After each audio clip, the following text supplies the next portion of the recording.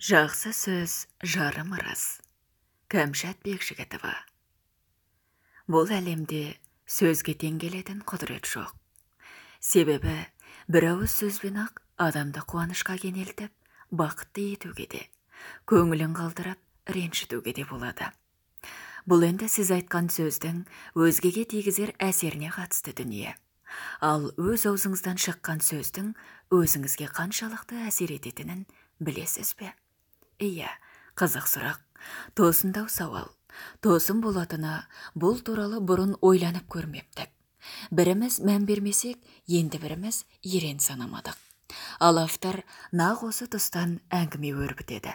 Әрі өзіне көңілі толмайтындар мен үнемі өмірден ваз кешіп жүретіндердің тіршіліктен түңілу себебін айқындайды. Міне осы тұста нағыз құпияның беті ашылады. Ол не? Ол сөз. Әлі айтылмауы мүмкін, бірақ ол айтушының жадында жатталып, көңіліне бекіген. Бұдан да дәлірек айтсақ, сол адам өз-өзіне өтірік баға беріп, оны миына шегелеп тастаған. Қазір оның көңілі сынақ, өзін төмен санауды әдетке айналдырған. Тіпті қолында бәрі болса да, төрт дүниесі түгел болса да, кейбір жандардың жанына әлі де бірдеме жетіспей жүреді. Енді қараңызшы. Айналаңызда осындай көңілі жарым қаншама адам бар. Бәлкім, сіз де солардың ішінде шығарсыз. Әбден мүмкін. Оған кітапты қолыңызға алғанда көзіңіз анық жетеді. Автор жұрттың денін мазалаған осы аурудың сырын ғана айтып қоймай, одан айығудың жолын да көрсетеді. Қысқасы, бойыңызға сөзбен сіңген сырқаттың уытын сөзбен ғана қайтара аласыз. Бұл еңбектің жақсы сөз жарым ырыс аталу себебі де осында. Бірінші бөлім. Аффирматсия. Осы кітапшаны жазарда дәл мұндай ғажап күй кешемін деген ой үш ұйықтасам түсіме кірмепті. Әлеуметтік желідегі парақшама және ұялы телефоныма түскен оқырмандарымның сан түрлі сауалына жауап берсем деген ниетім болған. Өйткені білгеніңді бөлісу парыз. Себебі менің пікірім, ұстанған бағытым, көңілге түйгенім өзгелерге өте қажет болуы мүмкін. Иә, мен бұған сенімдімін. Неге десеңіз, басымнан өткен. Асау тағдыр мені де талай бұралаңға салған. Дәл сол қиындықтар мен кедергілер енді сізді мазалап жүруі ғажап емес. Бірақ сондай түйткілдерді жеңудің жолын қалай ұғындырамын? Қайтып жеткіземін. Жеткізуге болады. Алайда бастау қиын. Алдымен неден бастарыңды, әрі қарай қалай өрбітеріңді білмей дегбірің қашады. Дегенмен, көкейдегі қалай деген көп сұрақтың жауабы процесс кезінде алақайлап алдыңыздан өзі шығады. Мұндағы басты мәселе іске кірісу. Қалай іске кірісесің? Қызықтың көкесі сонда басталады. Мен осы қызықта ғажап сезімнің құшағында ұзақ отырдым. Орнымнан тұрғанда бойым жеңілдеп, бұрын соңды сезініп көрмеген ғажайып бір әлемге ендім. Жүрегімді қуаныш кернеді. Неден? Қандай құдіреттің күшімен? Айтайын, мен оқырманыма кезекті мәрте аса керекті кеңес бере алдым-ау деп қуандым. Ертең менің оқырманым осы кітаптан өзіне қажет дүниені тауып, жолы оңғарылып, қиындықтан арылып, кедергіден құтылғанда менің қуанышым еселене береді. Себебі жақсылықтың қайтымы жақсылық қана. Ал әлемдегі жақсылық атаулының қайнар көзі қазақтың жақсы сөз жарым ырыс танымынан бастау алады. Қысқа нұсқа бірдеме жазамын деген ойым адыра қалды. Қанша уақыт болды? Басымды ала алмай отырмын. Жазатын әңгімем таусылар емес. Тағы да айтам, ең қиыны бастау. Әні бастаймын, міні бастаймын деп, күнделікті күйбің тірліктен босай алмай жатамыз. Сондықтан бастаңыз. Дәл қазір басталған іс сізді өз әлеміне жетектеп әкетеді.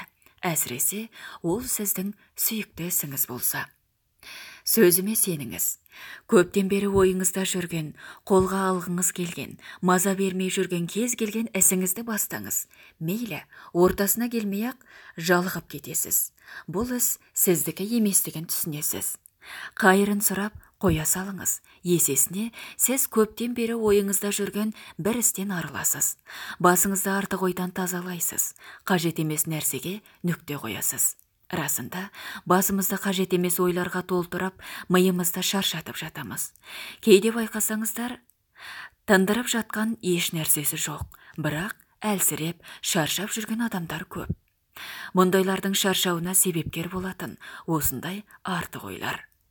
Ондай ойлар сіз басыңыздан шығарып тастамай, өздігінен кетпейді. Болмаса, сіз іске кіріспейінше өздігінен жүзеге аспайды.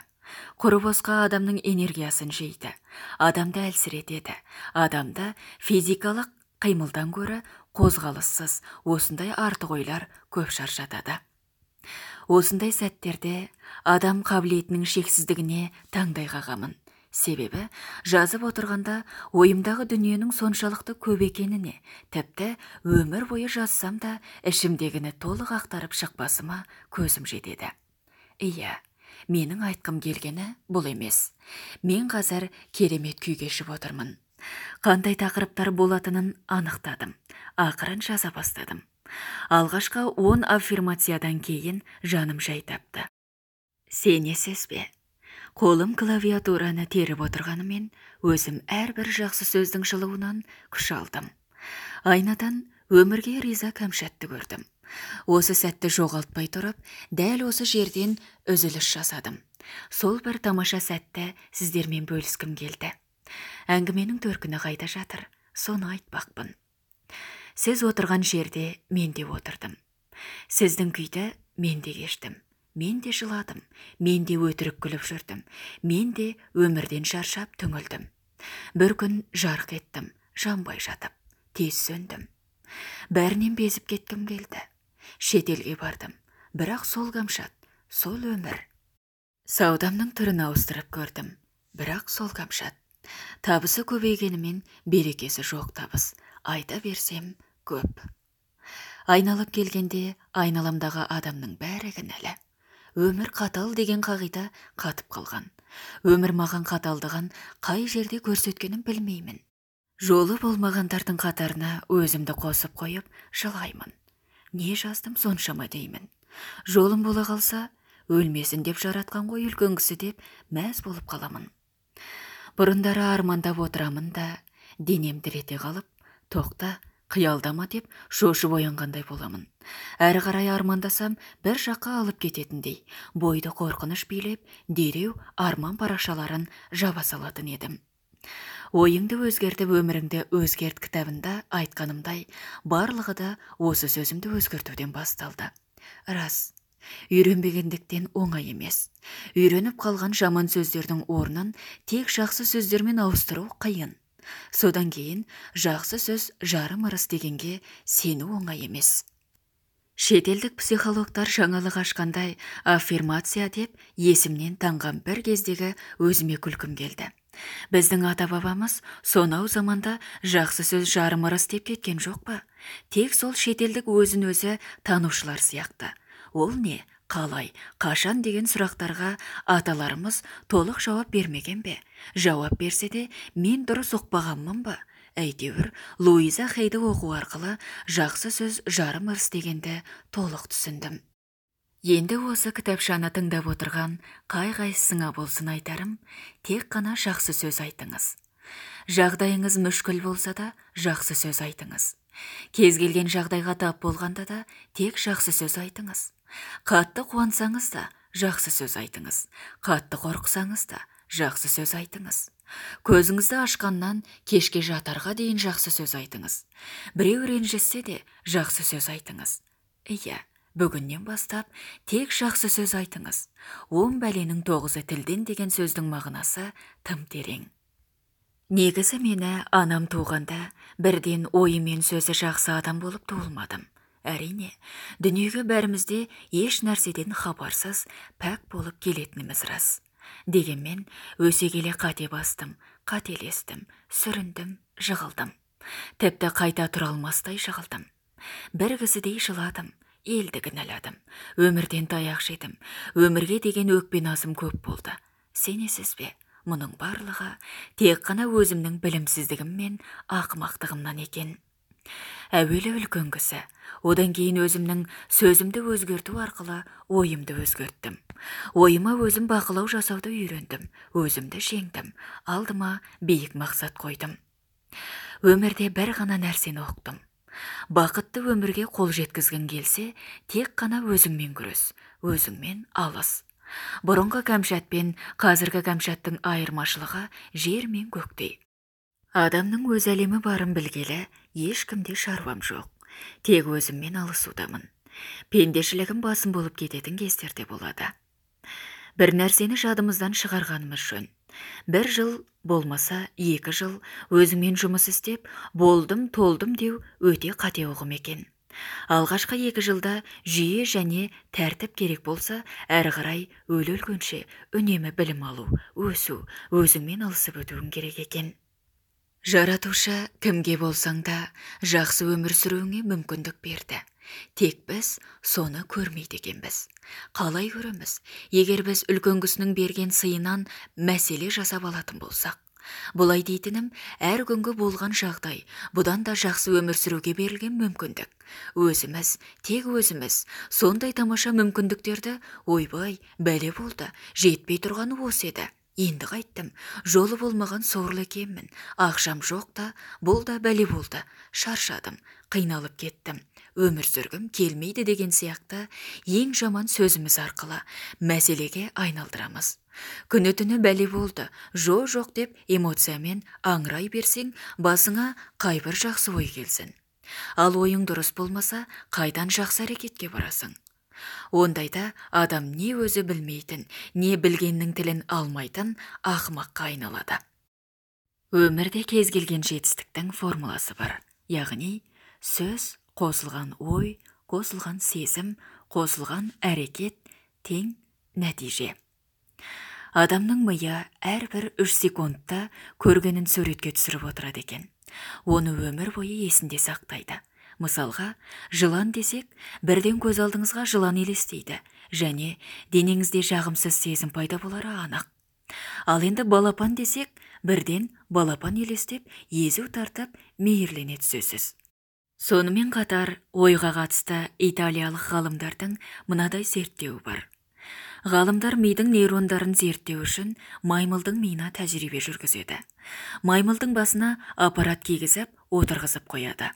Маймыл отырған орындықтың алдына стаканға су құйып қояды. Маймыл суға қарап отырады. Ал ғалымдар компьютерден маймылдың нейрондарын бақылайды.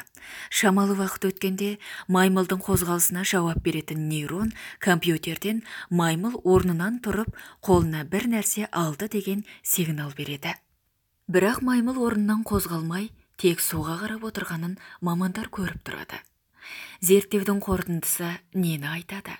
Яғни адамдардың көргені нейрондар арқылы ішкі сезімге әсер етеді. Жақсы, көңілді нәрсені көрсеңіз, бойыңызда қуаныш сезімі оянады. Ал қорқынышты, жағымсыз оқиғаларды көрсеңіз, денеңіз тітіркеніп, бойыңыздағы жағымсыз сезімдердің барлығы оянады. Жағымсыз кино, сериал, жаңалық, бейнебаяндарды жиі көргендіктен қазіргі таңда адамдардың қуаныш сезімдері өте төменге түсіп кеткен екен. Ал осы жақсы сөздерді жиі айту, сіздің бойыңыздағы қуаныш гормондарын ояту мен миыңызды жақсылыққа сендіруге көмектеседі.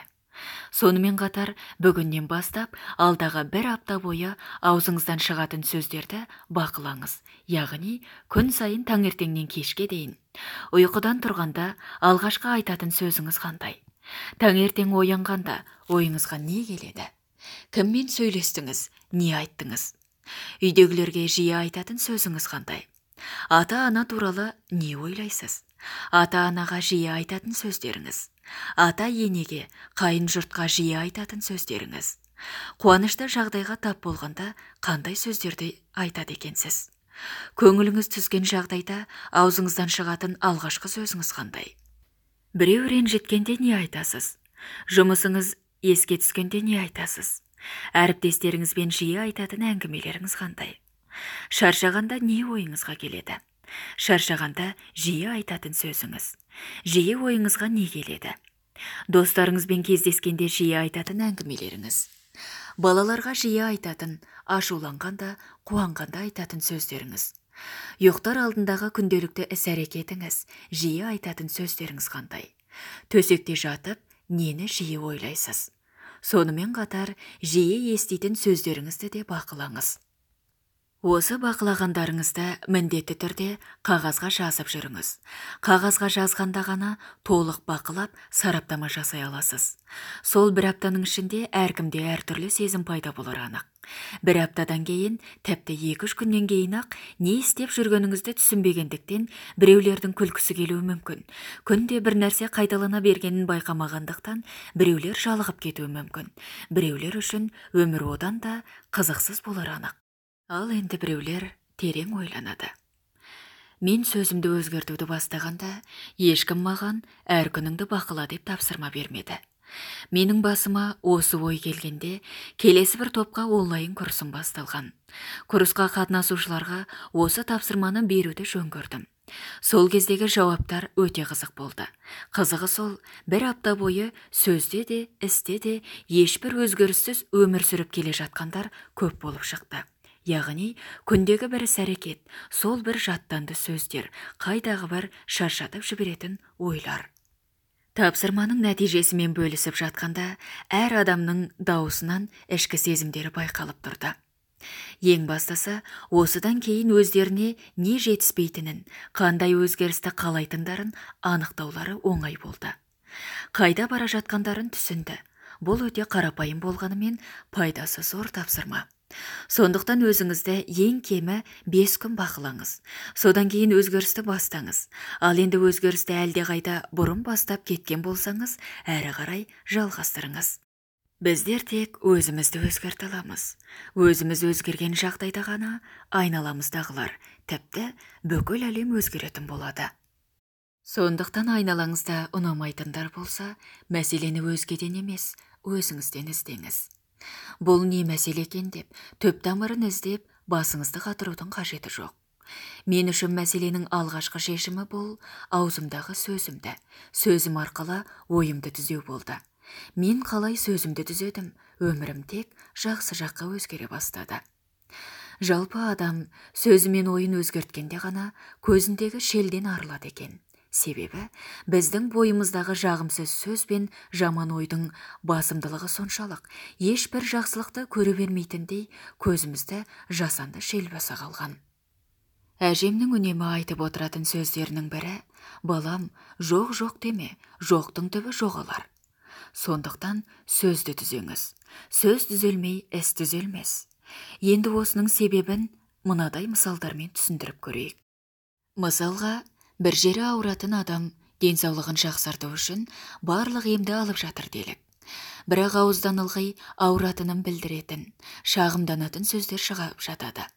Немесе күні-түні шапқылап, ақшаның соңында жүгіретіндер болады.